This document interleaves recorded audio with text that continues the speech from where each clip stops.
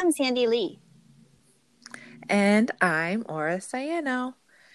So we are completing our final year as students in the school psychology program at William James College.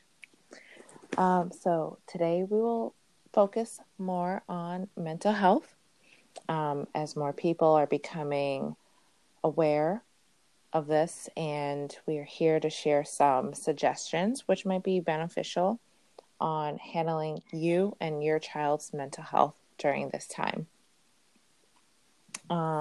So you're on the hot seat, Sandy.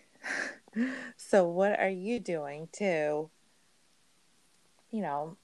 maintain or keep yourself going during this pandemic? Yeah, I agree. A lot of people are feeling very stressed and overwhelmed during this time. For me to cope with my stress, I use music a lot and exercise. Mm-hmm. Yeah, these are my go-tos. Yeah. How about you, Aura? Um, Definitely Netflix. Ooh. Yeah. And, spending time with my family, really, just Mm-hmm. taking that opportunity. Mm-hmm. Um, but for people who are struggling with mental health during this time is definitely very challenging. Mm-hmm. Yeah. Um, so if you or your child is seeking professional therapist help right now, there are a set of resources for you during this time. So you can also reach out to William James Interface, which provides mental health and wellness helpline. They are open Mondays through Fridays from 9 a.m. to 5 p.m. and our toll-free number is 888-244-6843. Yes, that's a great resource. Thank you for that number. Mm-hmm. And also, the William James College Resource Hub webpage also has a lot of other resources. Mm-hmm. Yeah. I would like to add that it is important to be honest with whoever you're seeking support from. There can be cultural differences. So some strategies won't be effective in your family. So really, don't be afraid to let a therapist know what works best for you. I've worked with students in the past who said that this doesn't work because of a culture. Mm. Um, so Yeah, culture by issue. telling, yeah, so by telling your therapist what works and what doesn't work for you, you're actually teaching them how to best help you. Yes, absolutely.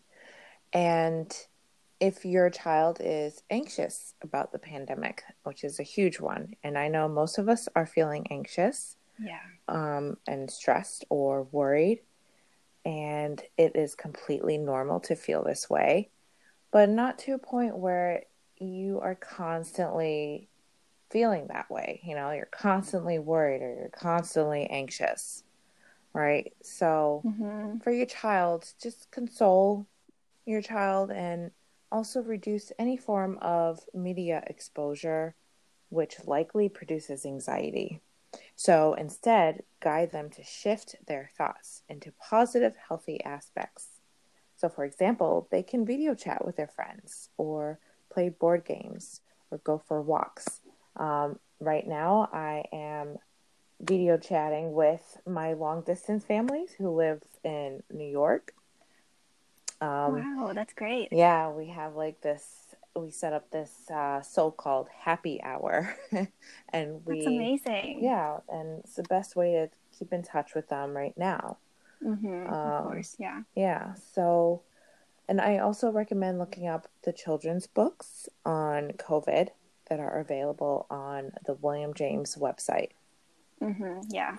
So, I want to add on to the media exposure piece. So there is a lot of fake news out there. So really working with your children, just figure out what the facts are and focus on the facts. That also helps with the Mm-hmm. anxiety piece. Yeah. Definitely. Yeah. And children just need to understand that they have to follow the adults' directions when needed and that the adults will keep them safe. Mm-hmm. They can become very, very anxious if they have to worry about their own safety or the safety of family members. They can think about very bad things sometimes. Yes, definitely. And also, we struggling to keep your child busy. That's another issue.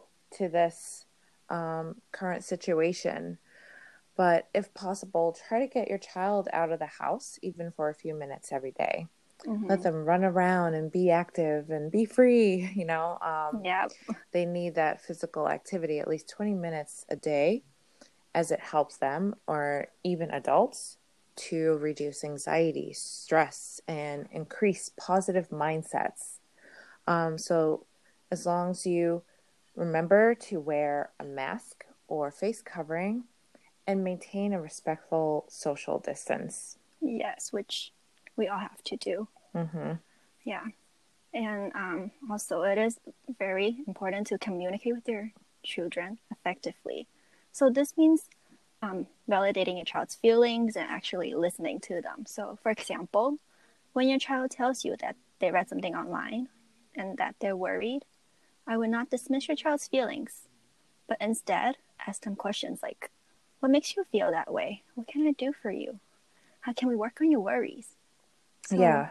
yeah. More like, stop, or you're annoying. That's not communicating effectively. Right. That just creates, More anxiety, if anything. yeah, and just hostility between each other, in the relationship. Yeah. So going off of that, appropriate body language and eye contact shows that you're actively listening to them and being respectful. So they know that they can trust you with their concerns. So they can openly talk about it with you instead of holding everything in. And that makes you more approachable. Right, yeah. These skills are characteristics that are integral to managing behavior. But keep in mind that these skills take a lot of practice and also patience. So it is not expected to be perfect. Just be patient with yourself and use this time to learn about your child and your own needs. Yes. So the tips discussed are only recommendations, suggestions, and also, like we said previously, remember to be patient with yourself, especially during this time. Exactly. And thank you guys so much for listening, and hope this was helpful. Good luck. Thank you so much, everyone. Stay safe. Bye. Bye.